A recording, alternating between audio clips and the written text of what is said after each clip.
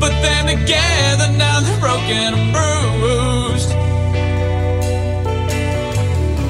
I hope you don't mind if I wasted your time. Some things meant to last, but not from the past. My soul is lost, can you help me find him? Last autumn when life last strengthened, wandered around like a man with no home, went to work and barely brought back a bone. This time I know my heart. Hello, listeners, and welcome to Ohio Mysteries. You're listening to a clip of Lost Soul by Luke Hurst. Luke is our featured Ohio musical artist tonight, so hang out with us to the end of the podcast. We'll tell you all about him and let you listen to that entire song. But right now, let's throw another log on the fire, campers. Let's dig up a new Ohio mystery.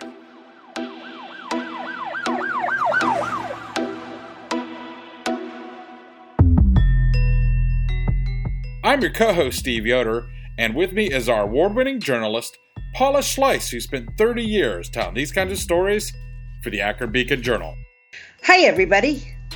Now, I don't know about you, but when I think of the era of Prohibition, I see a national mystery.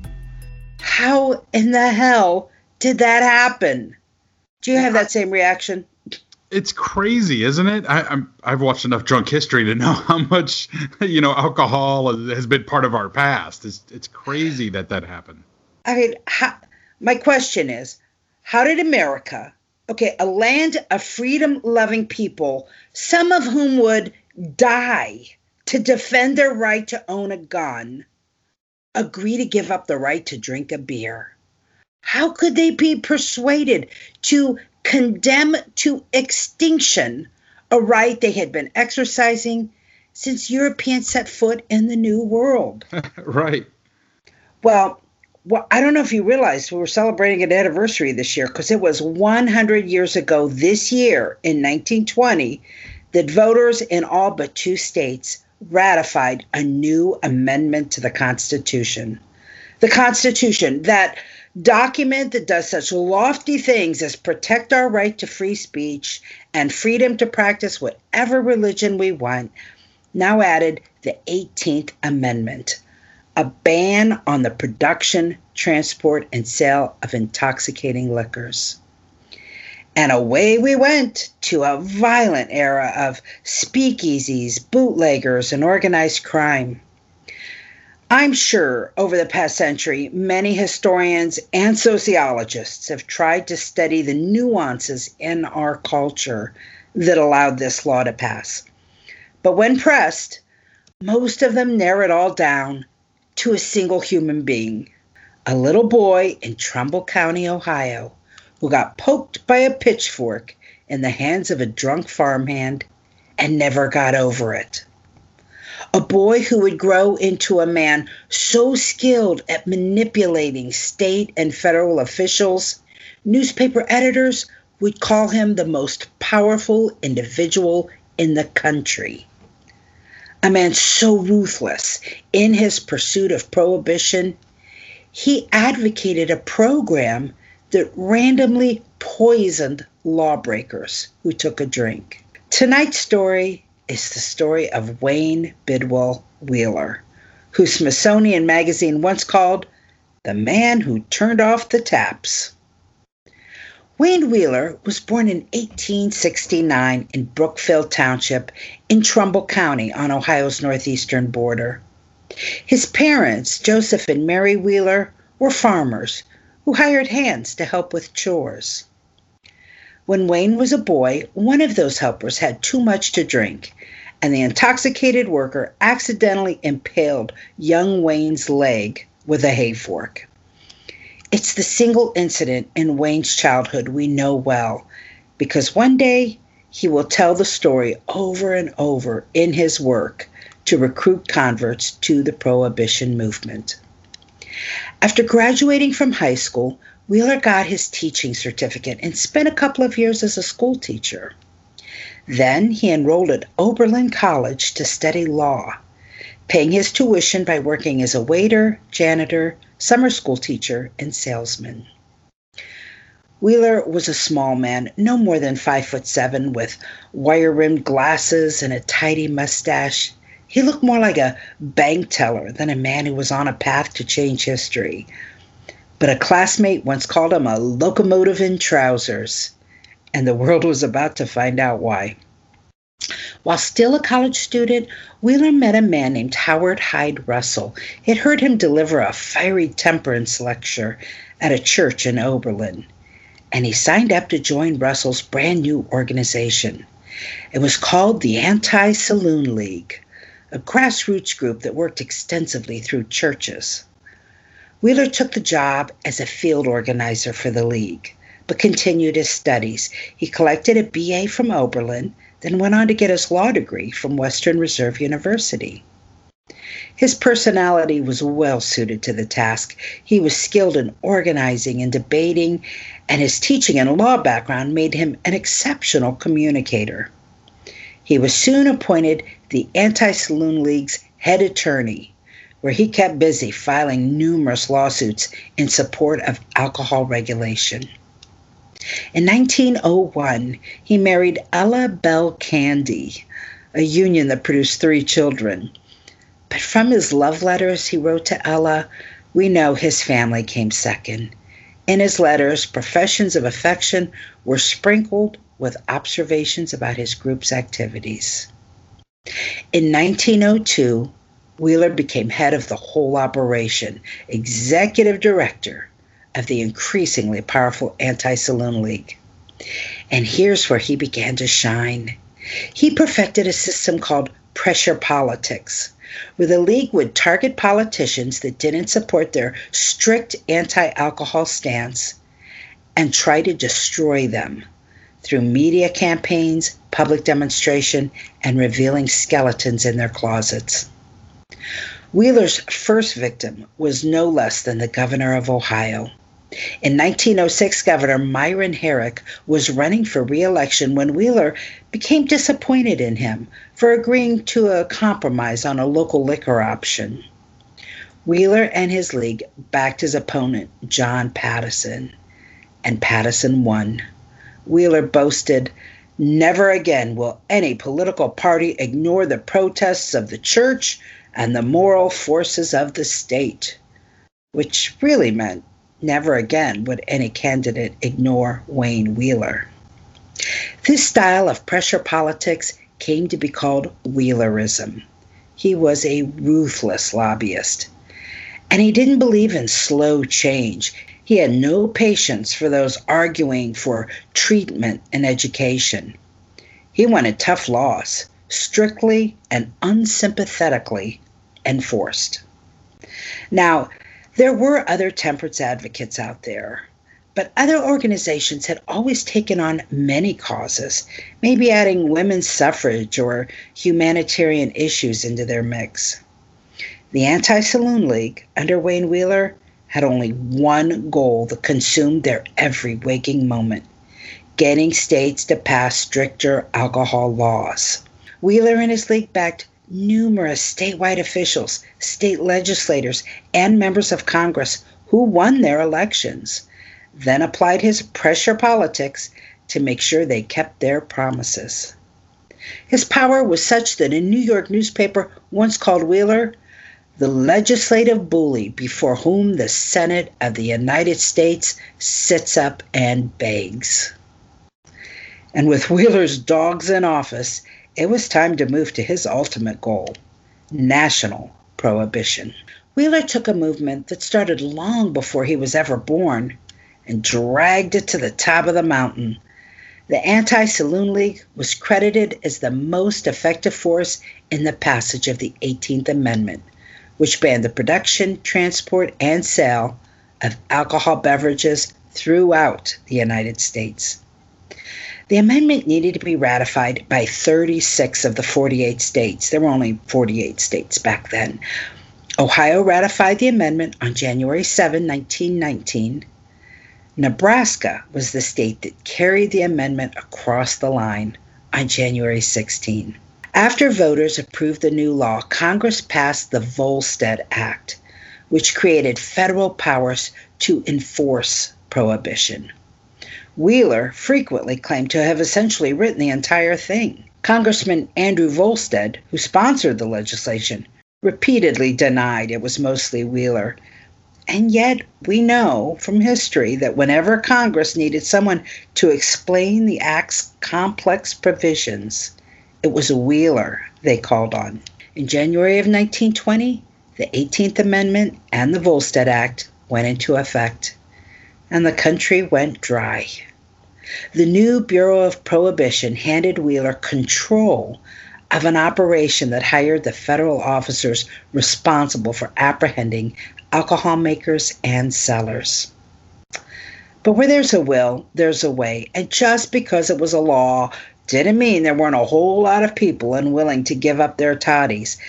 This gave rise to bootleggers, people who manufactured alcohol in their barns and basements, and speakeasies, those hidden drinking establishments only accessible to people who knew what brick to pull in the back alley or what secret password to whisper after 3 raps to a nondescript door.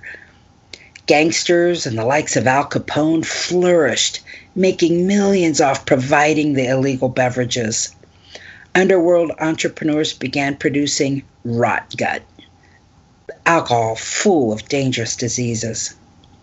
And in big cities, where the majority of people opposed prohibition to begin with, the whole system made officials, lawmakers, and judges at the local level especially prone to corruption and bribes from the growing power of criminal bosses.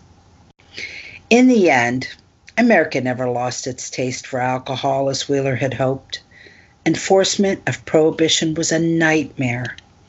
Several years into prohibition, when it was clear the nation was worse off for it, the people Wheeler had in his pocket tried to get him to compromise.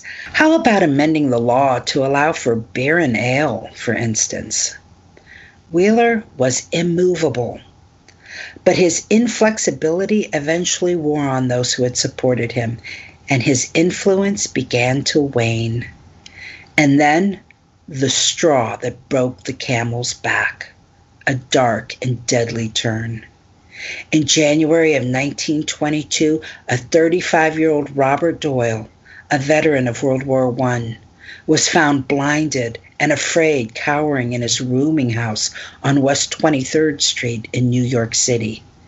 He was taken to a hospital where he died 6 hours later. They traced his death to alcohol that had been laced with methanol. In the same New York Times edition that reported his death, the paper told of another man who had brought alcohol home from the furniture polishing company where he worked to add it to his coffee. His alcohol had also been tainted.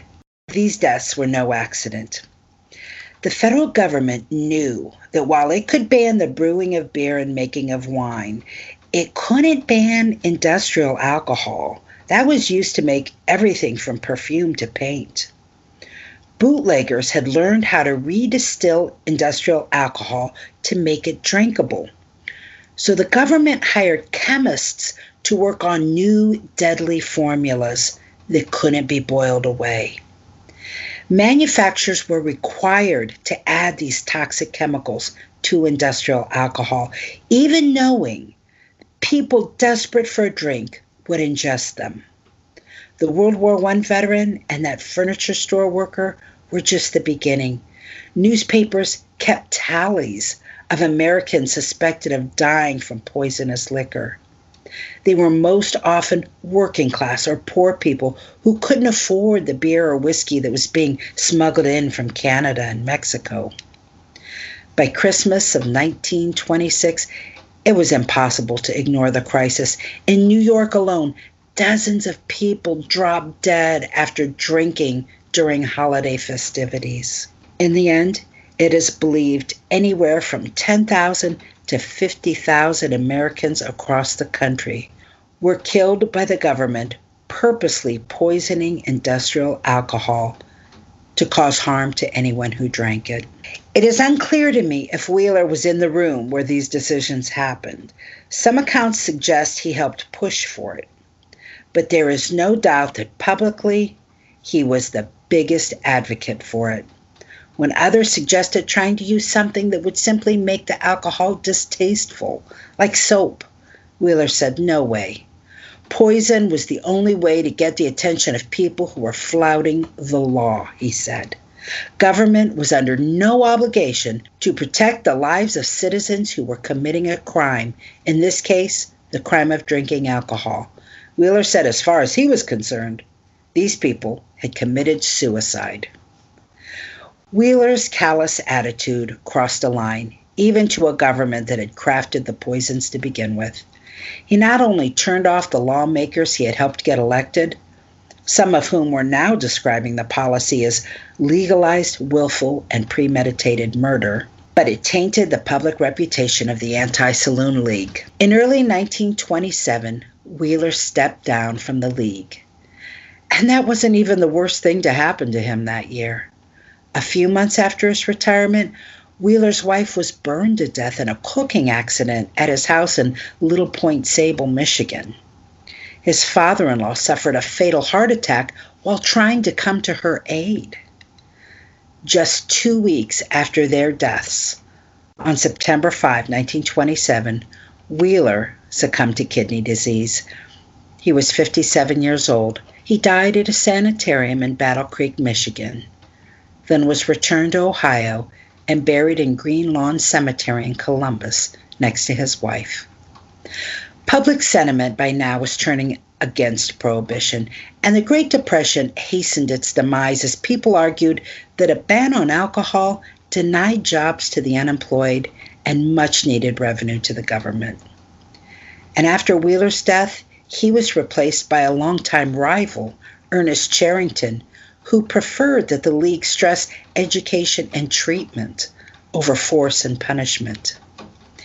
In 1932, the presidential campaign of a guy named Franklin D. Roosevelt called for repealing Prohibition. He won, and it was. In 1933, the 21st Amendment to the Constitution repealed the 18th Amendment to the Constitution. After Wheeler died, a biography had this to say about him. Wayne B. Wheeler controlled 6 Congresses, dictated to 2 presidents of the United States, directed legislation in most of the states of the Union, picked the candidates for the more important elective state and federal offices, held the balance of power in both Republican and Democratic parties, distributed more patronage than any dozen other men, supervised a federal bureau from outside without official authority, and was recognized by friend and foe alike as the most masterful and powerful single individual in the United States. And yet, you've probably never even heard of Wayne Wheeler before tonight.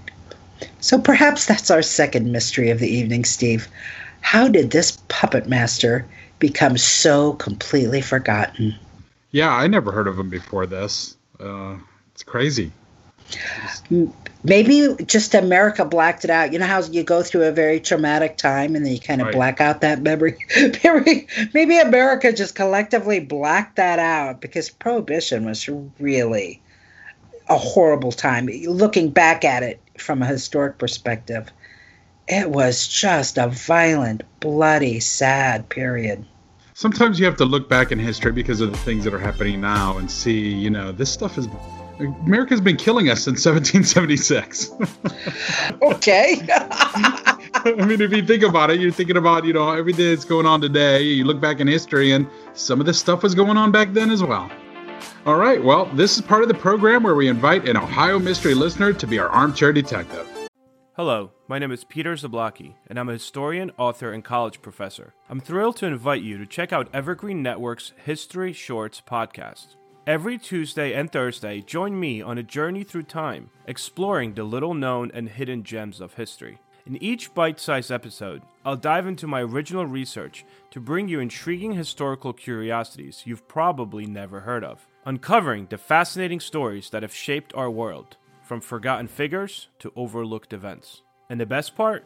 I've condensed all this historical goodness into manageable chunks, perfect for your on-the-go lifestyle. Whether you're commuting to work or squeezing in a quick break, History Shorts fits into the little time you probably think you don't have.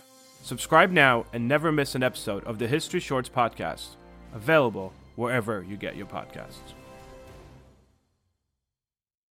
Hey there! I'm Hannah. And I'm Audrey. We are a sister filmmaking duo And co-hosts of Sleepover Cinema, our show where we analyze the films that created the collective unconscious of the girls, gays, and theys of the late 90s and early 2000s. Princess Diaries, The Cheetah Girls, Aquamarine, Cinderella, the one starring Brandy. We haven't stopped thinking about these movies since we first saw them, and we want you to rewatch them And review them with us. Are these movies as bad as critics would have us believe? Do we even care if they are? We are always unpacking that very question on Sleepover Cinema. Check out Sleepover Cinema wherever you get your podcasts or at evergreenpodcasts.com. See you soon.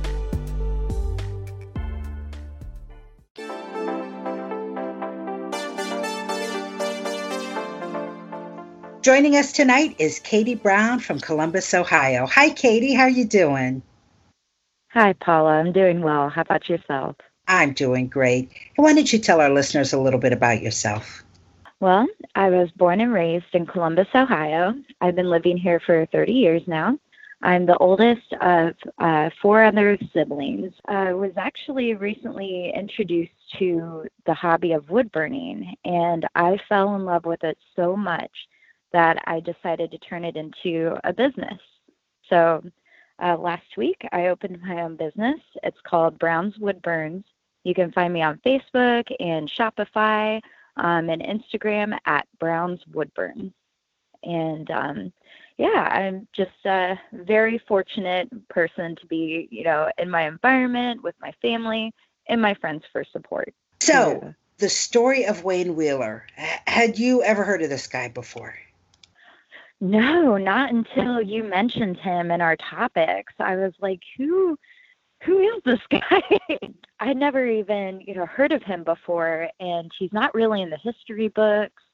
And I even actually went down to Green Lawn Cemetery where he's buried, and they have a list of, noted historical figures on their map at the entrance. And surprise, surprise, Wayne was not on that list. You are kidding me. How could he not be on that list? He's probably the most powerful person in that entire cemetery. You know what, though? Both Norm and Rachel were extremely helpful in helping me find his grave. And Norm did tell me that you can just present a case to the board of directors there to see if you can get him onto their list. So I might be doing that in the near future. I think you should do it. I think he needs to be put back in the history books. Is there anything about this case that disturbed you? Because, frankly, the lengths he went to get people to give up their alcohol seemed pretty shocking. Oh. Did that bother you? Oh, yeah, absolutely. My goodness. I mean, I can respect that he was looking, to make the world a better place. And, based on his, past and background with alcohol, I can totally see why he wanted to, change the world for the better and prevent, families from being destroyed. The fact that he was so aggressive and went as far as poisoning people. So I think it comes down to 3 things: his background, his environment, and his perspective. So in the book Wayne Wheeler, Dry Boss, by Justin Stewart, he mentions that there was not 1, but 2 incidents that kind of traumatized Wayne as a child. As we all now know about the incident where he was impaled by the hay fork. But the book mentions that Wayne wrote about an incident where a man named George Jones, who was known as an old soak, called to their house one evening, and his father was gone that night. And George Jones ended up just frightening Wayne's mother and his sisters with this reenactment of 10 nights in a bar room. And even though Wayne's father eventually came back and removed George from their home, he just couldn't get that image of a mother and her children being frightened by an old drunkard that night. Oh, that's an interesting story. I hadn't heard that. So obviously there was more than one encounter with intoxicated people in his life. Right. And I think you probably saw, I don't know if you watched the Ken Burns documentary on Prohibition, but they also mentioned that he lost an uncle to alcoholism as well. It also mentions in the book that his family spent countless nights searching for his uncle. He was drunk, and he just couldn't understand why the saloons were allowed to make people drunk like that and put their families through so much turmoil. And then there's another piece of information that I thought was really interesting from the book as well. So Wayne liked to find similarities between himself and his great-grandfather Phineas, who enlisted in the Continental Army when he was 20. And I guess he was like a sergeant and a corporal pretty frequently. And I think you can see that, the identification and Wayne looking at the similarities in his references to his workers as soldiers, like even down to the stenographers. He really thought of them as fighting a cause. And then there's one more thing that I want to add. In the WOSU talk that I sent you from Nina at the Westerville Public Library, they actually mentioned that Wayne viewed people drinking as basically committing suicide. So I think that allowed him to justify, his tactic for poisoning people as just. That did seem to be the way he reasoned, especially the poisoning of the alcohol so that people would die. That certainly seemed to be the way he reasoned it in his head. Was like, you know what, if I give you a gun and tell you don't hold this up to your head and pull it, and you do, then it's suicide. But that's not a full understanding of how alcohol works. I mean, there are people that, obviously there are people who can't help it. And to put them in harm's way to take advantage of that weakness, wow, that was just reprehensible. I couldn't believe that many people feel that way. I know. Oh, it's just heartbreaking. And, that really, he lost a lot of respect, for using that as a way to get what he wanted, basically. And, you mentioned he was called like the locomotive in trousers, and he definitely loved that nickname. He was willing to do whatever it took to, keep people from drinking. Well, I was glad to hear that his replacement was much more focused on treatment and education. Yeah, they seem to want to kind of wash their hands of all of the traumas that had come with Wayne's legacy. And I think another thing to kind of take away from it and just kind of be mindful about is the propaganda. Wayne had mentioned, and they mentioned in the book, that, the propaganda to drink was everywhere. And I feel like we still see that today. I mean, there's little bits and pieces here. Like, I don't know about your town, but in Columbus, we have like little scoreboards that are, well, they're not scoreboards, but, they're like message boards that are on the highways. And they say things like buzz driving is drunk driving and stuff like that. And, stay sober or get pulled over. But a large, almost overwhelming amount of advertising that's in your face is alcohol. We see it on YouTube. We see it on the sides of buildings. And it's just everywhere. Even the Columbus Zoo is now serving alcohol, which I found very surprising because it's been thought of as, a family-run place for, many years, for as long as I've lived here. Definitely, alcohol sales for large distributors have risen during COVID. From what I've noticed from just talking to people and doing a little bit of studying, socializing and boredom are two huge triggers for drinking. And now with COVID happening, people are getting bored more easily. It's hard to know what to do when we're stuck at home. Have you ever been affected in your life by, alcoholism or the way Wayne was? Yeah, actually. And that's, what really stood out to me with his past. So I can definitely relate to the passion behind a cause related to trauma. I went through a few traumas when I was in my late teens and early 20s. And for at least 10 years, I turned to alcohol and drugs as a coping mechanism. I don't know. Are you a Simpsons fan, Paula? Am I? Simpsons? Can you believe Yeah. I have never seen a full episode? Really? I know. It's blasphemous. But I'm sure everybody else will know what you're saying. So continue. Okay. The reason why I'm bringing it up is there's an episode called Boy Scouts in the Hood. And Bart and Milhouse essentially go on like a squishy bender. And they end up going out on the town and spending all their money. And it ends with like everything spinning and Apu's head is laughing. And Bart, wakes up with this horrible squishy hangover in the morning.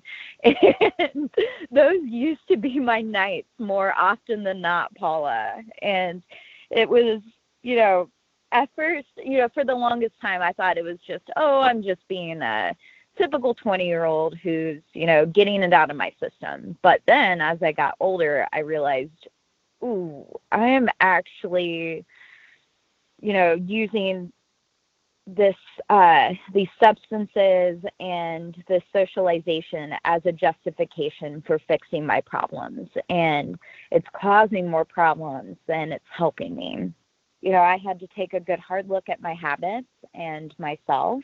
And recently, when I was in rehab for the second time, for the longest time, I thought I was beyond help too.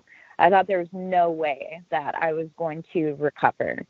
But a friend introduced me to AA, and I will totally, admit it's not for everyone. But having a friend to introduce me to it really helped me, set aside my biases. And just like anything, it's about meeting the right people. And I met the right people there, and I'm still fresh. It's been a month and 10 days since my last drink. My life is changing. I never would have been able to be in a position where I would start my own business. And my, fellows constantly remind me that if I go back to those old habits, then my business is ruined. Wow, this is such a fresh topic for you. God bless you, Katie. I good luck with that, and I hope you keep walking down that path. Obviously, it's still, very new, and it's going to be a challenge. But wow, how great that you have found some people to support you, and you're figuring it out. Good for you. Thank you. I'm very thankful. The key is to take it one day at a time. Katie, thanks so much for joining us and sharing your personal story. That's really touching. I just want to thank you and Steve for bringing us this podcast. It's been, just such a joy to listen to outside of, the ongoings of everyday life and the stress of everyday life. And it's just been a real enhancement to my daily activities. We are doing our best to try to fight boredom, so maybe in our own way we're doing a little bit of help there.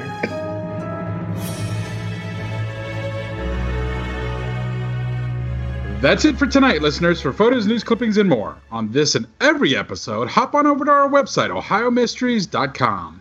And that brings us to tonight's featured musical artist. Luke Hurst is a rocker from the city of Lancaster, Ohio. He just released a new song, Lost Soul, the end of July, and I asked what inspired him. And here's what he said. I wanted to show people that even when you feel that you've lost your soul, you can still get back to the you that you were meant to be. This is also a love story. I chose to leave the woman of my dreams to go live the life of a rock star, leading me down the path of despair. Fortunately, I was able to realize what I had done to myself and save what I had lost. We are now getting married September 26, 2020. So congratulations, Luke.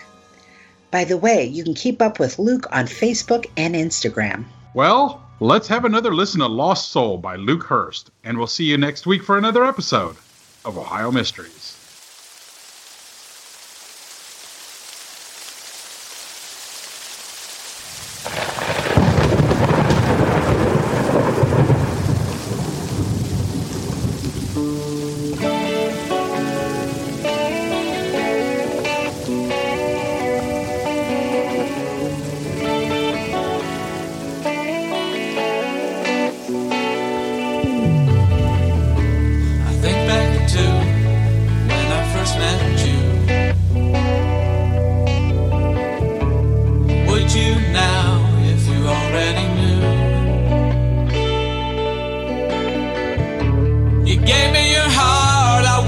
I'd refused. We put them together, now they're broken and bruised. I hope you don't mind if I wasted your time. Some things meant to last, but not from the past. My soul is lost, can you help me find him?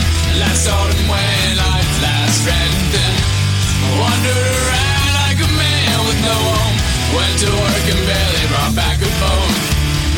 This time I know my heart will never be the same.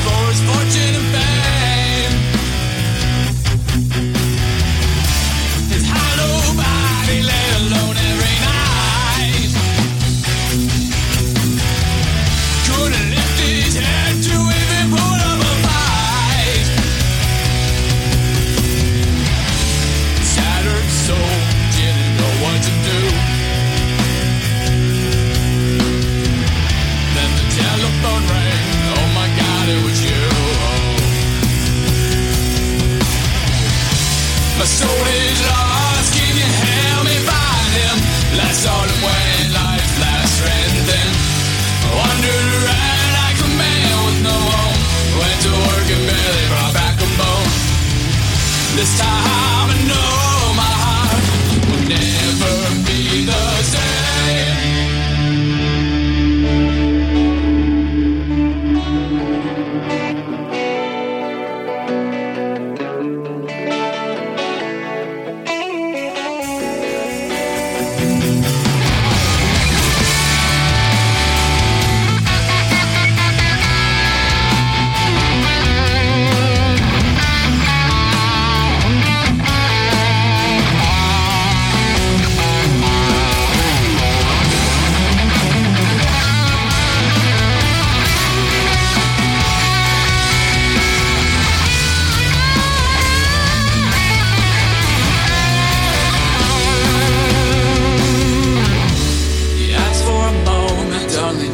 a few. We talked for a while, past quarters of two. With tears in your eyes, you said, I feel used. My soul returned and said, what did I choose? And I thought back to when I first met you. That was the day our souls they knew.